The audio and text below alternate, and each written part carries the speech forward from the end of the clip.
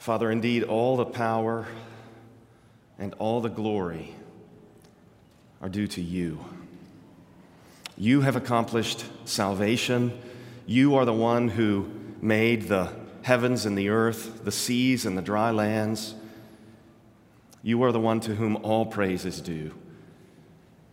Father, I pray that through your word this morning, you would stir us up to want to praise you.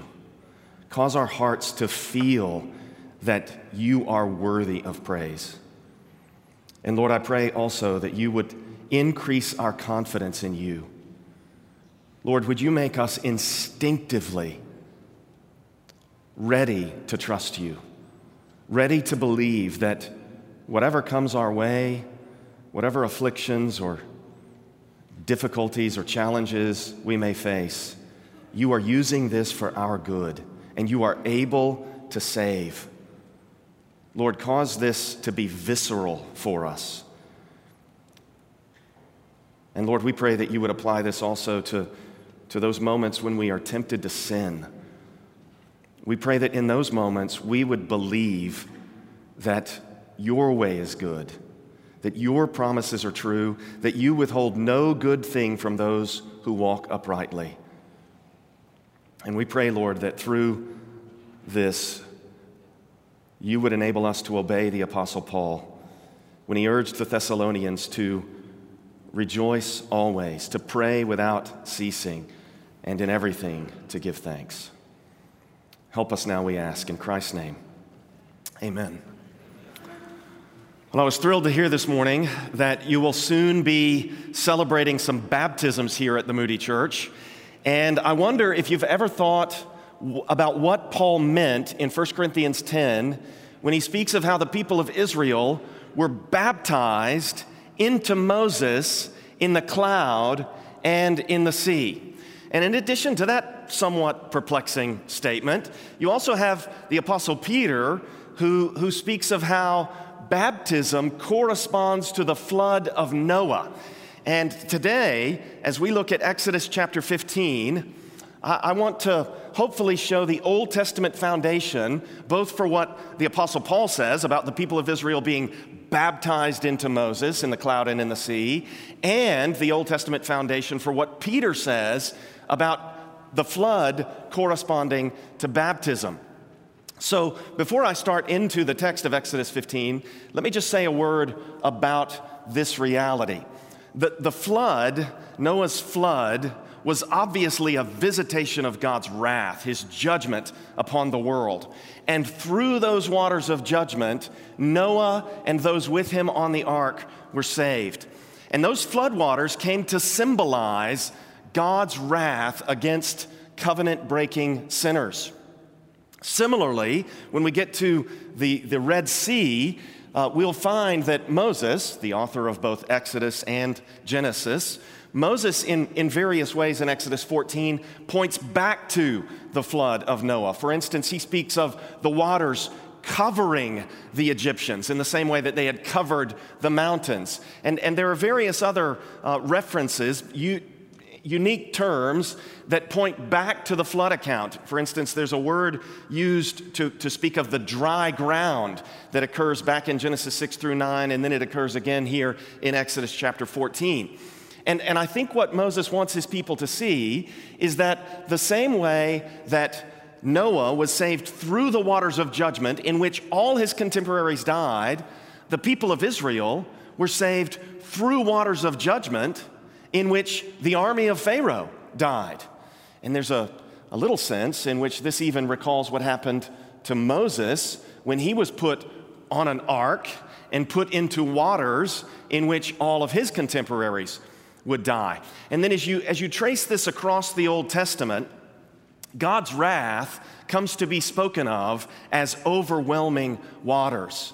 And so just one instance of this, in Psalm 124, they say, if it had not been the Lord who was on our side, let Israel now say, if it had not been the Lord who was on our side. When people rose up against us, and then they say, they would have swallowed us alive. And in this text, we're going to read of the waters swallowing Egypt. And then they go on to say, when the floods rose against us. So the human armies in Psalm 124 are spoken of as floodwaters of God's wrath. And I think it's this dynamic that prompts the Lord Jesus to say in Mark 10 and parallel passages, I have a baptism to undergo. You know, the sons of Zebedee come to him and they say, we want you to do for us whatever we ask. And he says, well, I have a baptism to undergo. And he's obviously talking about going to the cross. And what Jesus is saying is, at the cross, he is going to be submerged in the floodwaters of God's wrath. He's going to be baptized in the waters of God's wrath. And when we place our faith and hope in the Lord Jesus, we are united to him by faith so that his baptism in God's wrath counts for us, so that there is no wrath that remains for those who have placed their faith and hope in Christ. And this is what is depicted and symbolized when we are buried with him in those waters of baptism and then raised to walk in the newness of life. And so I would just say, if there's anyone here this morning and maybe you're thinking about Christianity, you're exploring it, but you're not yet identifying as a Christian, this is the good news that we're holding out to you. We're holding out to you the truth that the Lord Jesus was buried in the waters of God's wrath on behalf of those who will trust in him. And so we would urge you, we would plead with you to place your faith and hope in him, that no wrath might ever overwhelm you. With that, let me invite you to look with me at Exodus chapter 15. And we're going to be looking this morning at verses 1 through 21. And there is a beautiful structure to this passage that is very common in Old Testament psalms and hymns, and even narratives are sometimes structured this way. And for Moses' audience, this would have been as recognizable to them as the structure of our songs is recognizable to us. You know, when we sing a song, we expect in more recent songs, verses and then a chorus, and then we'll return to the verse, and then maybe there'll be a bridge, and then we'll have another verse, and then maybe close on the chorus or something like that. But it's a recognizable form. What we're going to see is that this Song of the Sea has what's often referred to as a chiastic structure. What that means is that it has an X shape if we were to align all the pieces and set them up the way they are. But what I'm going to do is I'm going to take the beginning and the end, because these correspond to one another, and then I'll take the second and the second to last, and then the third and the third to last, and this will place at the very end what is at the center of this chiastic structure. And as we move through, you'll be able to see the way that these things correspond to one another, and they actually help to communicate Moses' message. So this is not just something that's artistic, it's also a vehicle for communicating the truths that Moses is trying to get across to his audience. And I think the big idea that Moses is trying to communicate is that worship looks back to look forward. Worship looks back to look forward. You know, this is what we do when we celebrate the Lord's Supper. We say, Paul said to the church in Corinth, as often as you eat and drink this cup, you proclaim the Lord's death, looking back at the cross, until he comes, looking forward to his coming. And that's the very thing that they're going to do here in Exodus chapter 15. Worship looks back to look forward. If you can, imagine how you would feel if you were an Israelite standing on the other side of the Red Sea. Just the day before, you had come to the Red Sea and you had realized, here comes the army of Pharaoh. And you would have recognized that you're trapped between the army of Pharaoh and these waters, this sea that is before you.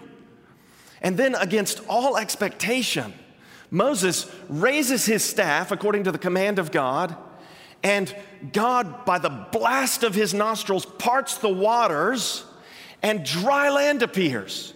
And you begin to make your way across, but then here comes the army of Pharaoh. And as you get across the sea, the waters close, and Israel sees the army of Egypt dead on the shore.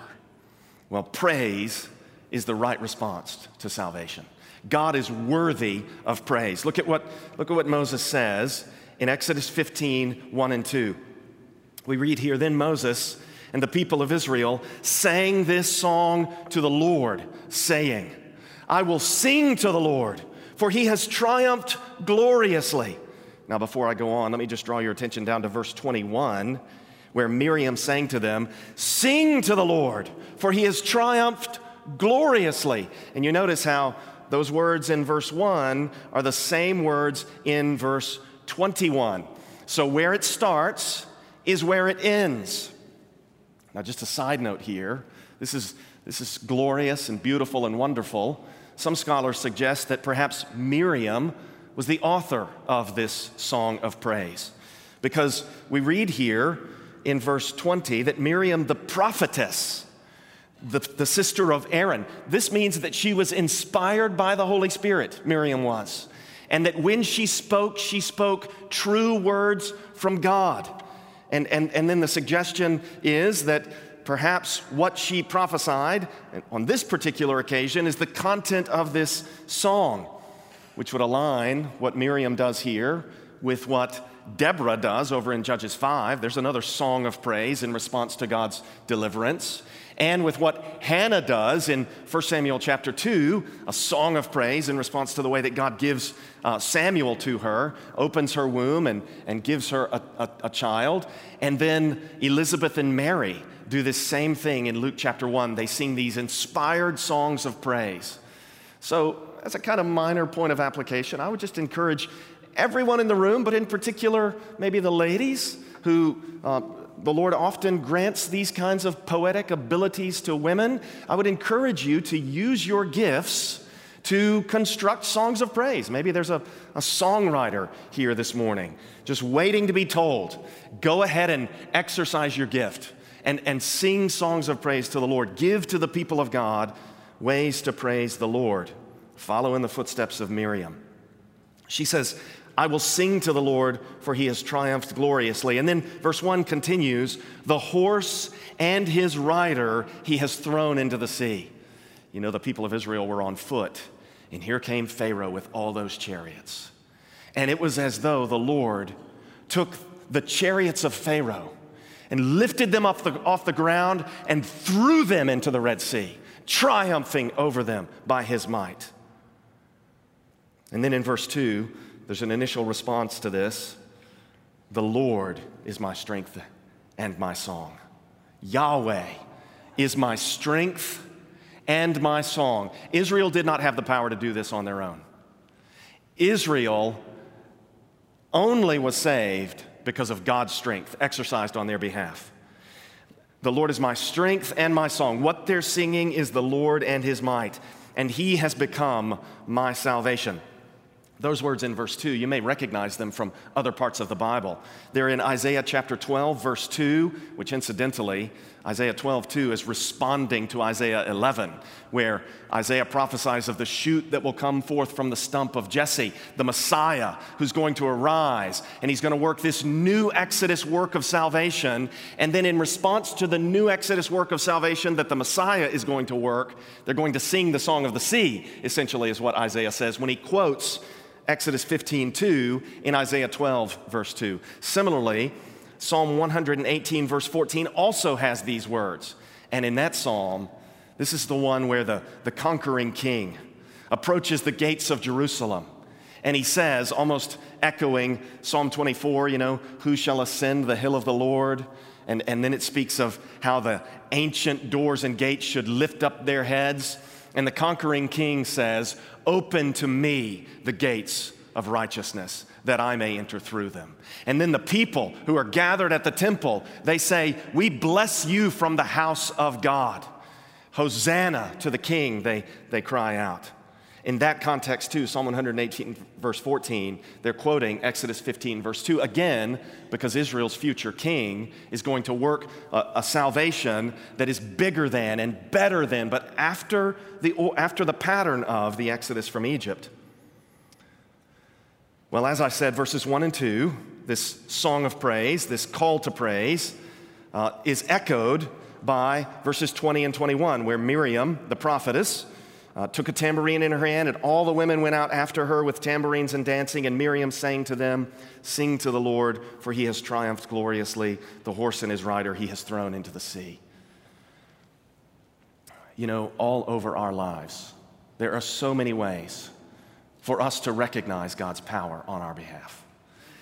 Most prominently in the salvation that he has worked in Christ.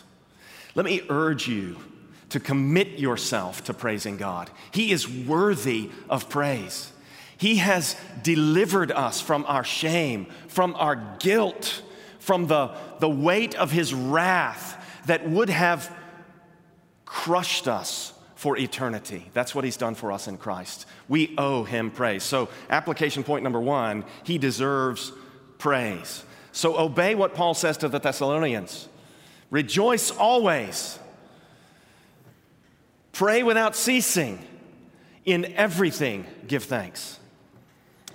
Verses 3 and 4 of Exodus 15 are going to correspond to verses 18 and 19. So this is the second and second to last units. And in verses 3 and 4 and 18 and 19, this is what we're going to see. We're going to see them say something about the Lord. In verse 3, what they say is that the Lord is a conquering warrior. In the corresponding verse, in verse 18, what they're going to say is that the Lord is a reigning king. And then in the other parts, they're going to say something about Pharaoh being thrown into the sea. So look with me at verses 3 and 4. It says, the Lord is a man of war. The Lord is his name. Pharaoh's chariots and his host he cast into the sea, and his chosen officers were sunk in the Red Sea. It's interesting, that reference to the chosen officers. Literally, it's a reference to the third ones.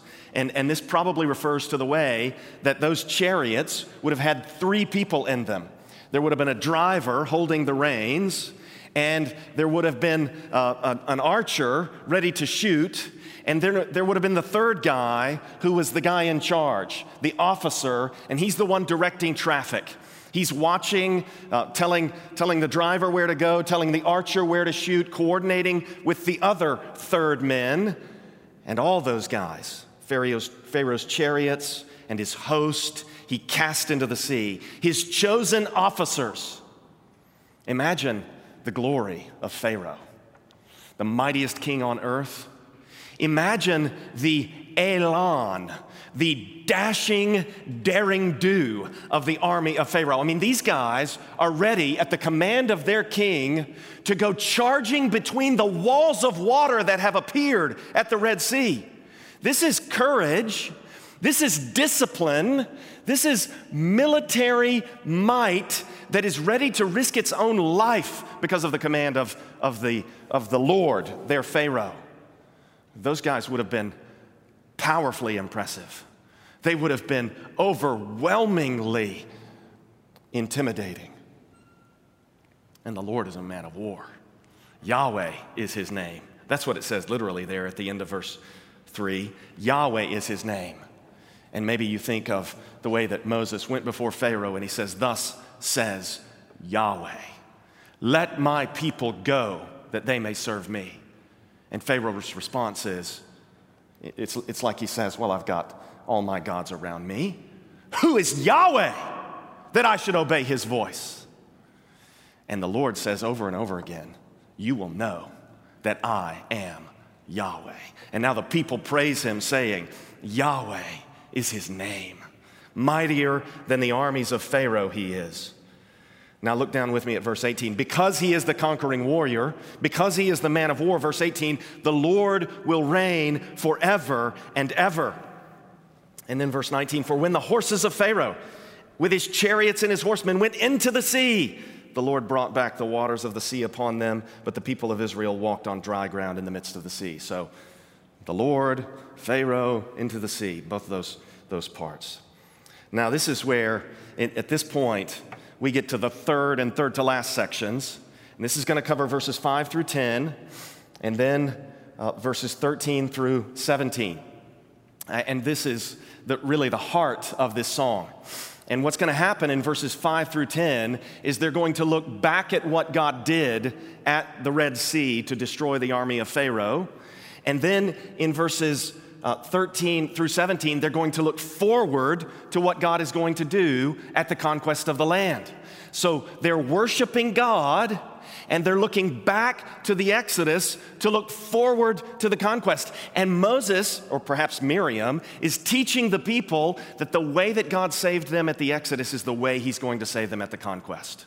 Because at the Exodus, you've got Pharaoh and all his army, overwhelmingly powerful, and God crushes them.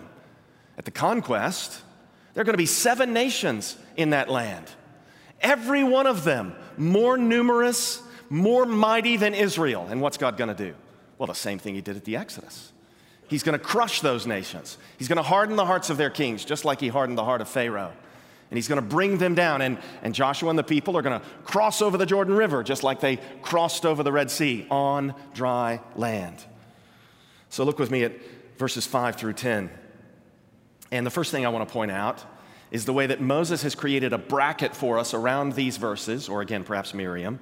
Verse 5 says, the floods covered them. They went down into the depths like a stone. Look down at verse 10. It says at the end of the verse, they sank like lead in the mighty waters. So waters and sinking, stone, lead, those concepts are bracketing these verses for us. And this is the way that the biblical authors structure their material, by these reused key statements. So the flood covered them. They went down into the depths like a stone. Verse 6, your right hand, O Lord, glorious in power. Your right hand, O Lord, shatters the enemy. The Lord saved Israel at the Exodus by a strong hand and an outstretched arm. Verse 7, in the greatness of your majesty, you overthrow your adversaries. You send out your fury. It consumes them like stubble. And then verse 8, at the blast of your nostrils, the waters piled up. The floods stood up in a heap. The deeps congealed. It's as though the deep places of the seas suddenly began to firm up and congeal, and were no longer this fluid moisture. The deeps congealed in the heart of the sea. And again, we saw yesterday the way that later Scripture uses these statements. David in Psalm 18, he quotes this reference to the blast of the Lord's nostrils to speak of the way that God delivered him. Because the way that God delivers his people in the past is the way he's going to deliver them in the present and in the future. And so David says, essentially, God did something like an Exodus-style salvation for me. It's like God brought me through the Red Sea when he delivered me from the hand of Saul and from the hand of all my enemies. Verse 9, the enemy said, I will pursue, I will overtake, I will divide the spoil. My desire shall have its fill of them. I will draw my sword, my hand shall destroy them. And you can hear the boastful power of the army of Egypt. And the response in verse 10, you blew with your wind, the sea covered them. And this is reminiscent, isn't it, of the way that in Genesis 8, when God remembered Noah, he caused a ruach, a wind, to move over the waters so that the dry lands reappeared. So again, these texts, I think, are intended by Moses to be read in light of one another. When we read of the Red Sea, we're supposed to think of the flood. So in response to this, what we can say is that we should be confident, we can be confident that God, who began the work of the Exodus, will complete the work of the Exodus. Or, to put it in our terms, the God who saved us will continue to complete the work that he's begun in us. Philippians 1:6. This is what God has done for Israel. He began the work of the Exodus by visiting the plagues and then accomplishing the Passover, and then they get to the Red Sea, and what does God do? He completes the work of salvation. He brings them through. And he's going to continue to do this. He's going to give them manna from heaven and water from the rock, and on it goes. So we can be confident, here's another point of application, we can be confident in God that he who began the work will complete the work. Now look with me. We'll pass over verses 11 and 12. We'll come back to them in just a moment. Look with me at verses 13 through 17. And again, in the same way that Moses bracketed verses 5 through 10, he has bracketed verses 13 through 17. Look at the end of verse 13. You have guided them by your strength to your holy abode. It's as though the Lord shepherds them to his dwelling place. And then look at verse 17. You will bring them in and plant them on your own mountain, the place, O Lord, which you have made for your abode, the sanctuary, O Lord, which your hands have established. So again, the Lord shepherds his people to his dwelling place. So verse 13, you have led in your steadfast love the people whom you have redeemed. What motivated God to save Israel? What motivated God to bring them through the Red Sea? It was his steadfast love. That's who he is. He is the God that perhaps is best represented, his character, who he is perhaps best represented by this Hebrew term, chesed. You have led in your steadfast love the people whom you have redeemed. You have guided them by your strength to your holy abode. We'll get more of this as we saw just a second ago in verse 17. In verses 14 and 15, they begin to sing of the inhabitants of the land of Canaan. And the message is, in the same way that God defeated the Egyptians at the Exodus, he's going to defeat the inhabitants of Canaan at the conquest. So they say in verse 14, the peoples have heard, they tremble. Pangs have seized the inhabitants of Philistia. Now are the chiefs of Edom dismayed. Trembling seizes the leaders of Moab. All the inhabitants of Canaan have melted away. And you remember what Rahab said to the spies that Joshua sent into the land? As soon as we heard that you had come, our hearts melted within us. And I think the author of Joshua, he knows the Song of Moses. And he hears that report of what Rahab says, and he says, I've got to include that because what the Lord said would happen is exactly now what has come to pass. And notice how these verses are speaking as though it's already done. The peoples have heard. They've already heard. The Exodus has just happened. The Red Sea has just happened. But the deed is as good as done. The conquest is as good as accomplished. The peoples have heard. They tremble. Pangs have seized the inhabitants of Philistia. Look at verse 16. Terror and dread fall upon them because of the greatness of your arm. They are still as a stone. And they are still as a stone in the way that, verse 5, the Egyptians went down into the depths like a stone. So again, the way that God saved Israel at the Exodus is the way he's going to save them at the conquest. This is what Moses is teaching his people.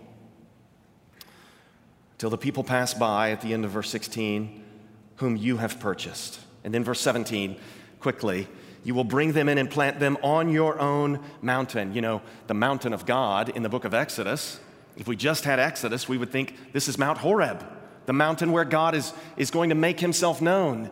But as we continue through the Old Testament, we learn that God is going to have his temple built on Mount Zion. And then eventually, as you continue through the Bible, we learn in Ezekiel 28, for instance, that Eden was a mountain where God dwelled with man. So you've got Eden, and then you've got Sinai, and then you've got Zion, and this is all pointing forward to the New Jerusalem, where God is going to dwell with man. You will bring them in and plant them on your own mountain, the place, O Lord, which you have made for your abode, the sanctuary, O Lord, which your hands have established. And I would say that this section also teaches that we can be confident. We can be confident that, as Paul puts it in Romans 5, 9 through 11, if we've been justified by his blood, much more will we also be saved by him from God's wrath. We can be confident that Christ has saved us and that when we stand before God and the final judgment is about to happen, Christ's salvation applies there too. God began the Exodus. He's going to complete the Exodus. God brought them through the Red Sea. He's going to bring them to his dwelling place. And this brings us back, doesn't it, to verses 11 and 12. Look at verses 11 and 12, which are the centerpiece of this song. And often in these chiastic structures, what you have at the very center is the most important idea. So here it is, verse 11. Who is like you, O Lord, among the gods? Who is like you, majestic in holiness, awesome in glorious deeds, doing wonders? You stretched out your right hand, the earth swallowed them. And that language of the earth swallowing them, it anticipates, doesn't it, what's going to happen to Korah and those rebels. It anticipates the way that the psalmist in Psalm 124 is going to speak of how the enemies would have swallowed Israel had it not been the Lord who was on their side. The Lord is worthy of praise. So, my applications in this sermon are structured the way that Moses has structured this song. He begins by saying, sing to the Lord. And then he says, the Lord is a man of war and a reigning king. And then he says, what God did at the Exodus is what God is going to do at the conquest. And then in the middle of the whole thing, he says, who is like you, O God, among the nations? And my applications they begin, you should praise God. You should be confident in God that the one who began the work of salvation is going to complete it in your sanctification. And you should be confident in God, in the one who justified you when you believed, is also going to declare you righteous when you stand before him at the final judgment. And then, now, here at the end, you should praise God. You should rejoice always. You should pray without ceasing. In everything, you should give thanks. I suspect that, like me, you respond to the Israelites with almost disgust as you continue to read these narratives. They get out into the wilderness, they don't have anything to eat, and we think, well, surely they're going to say, the God who saved us is going to feed us. But that's not what they say. They say, he's brought us out into the wilderness to kill us. And then God graciously gives them manna from heaven. And then they don't have anything to drink. And we would think, well, surely they're going to say, the God who saved us and the God who fed us is going to give us water, right? That's not what they say. Again, they say, is it because there was no graves in Egypt that you brought us out into this wilderness for us to die of thirst? And God graciously, mercifully gives us water. And what we should learn is that our response needs to be, whatever comes our way, I'm going to praise God. I'm going to be confident in God. Because I don't want anybody to look at me and say, haven't you learned anything? The God who saved you in Christ, the God who sent he did not spare his own son, but freely gave him up for us all. How will he not also with him graciously give us all things? Let's pray together. Father, we thank you for the song of the sea. And we thank you, Lord, that in Revelation 15, those saints who have been redeemed and they've been preserved through this life and they've overcome the devil and they stand before you in heaven and they sing the song of Moses and the song of the Lamb. Lord, we praise you that this song will be our song forever. And Father, we pray that you'd make us ready to praise you. We pray that you'd give us hearts because of the new birth, because of the work of your Spirit in our lives, hearts that cannot help but sing your praise. And Lord, we ask that you'd make us confident in you, supremely confident, so that as we pray for wayward children, as we face devastatingly the death of children, as we deal with wrecked lives and broken marriages, Lord, we pray that you'd make us confident in you in all these circumstances, that you are working these things together for our good. We love you. We thank you for the Lord Jesus. We pray all this in his name by the power of the Spirit. Amen.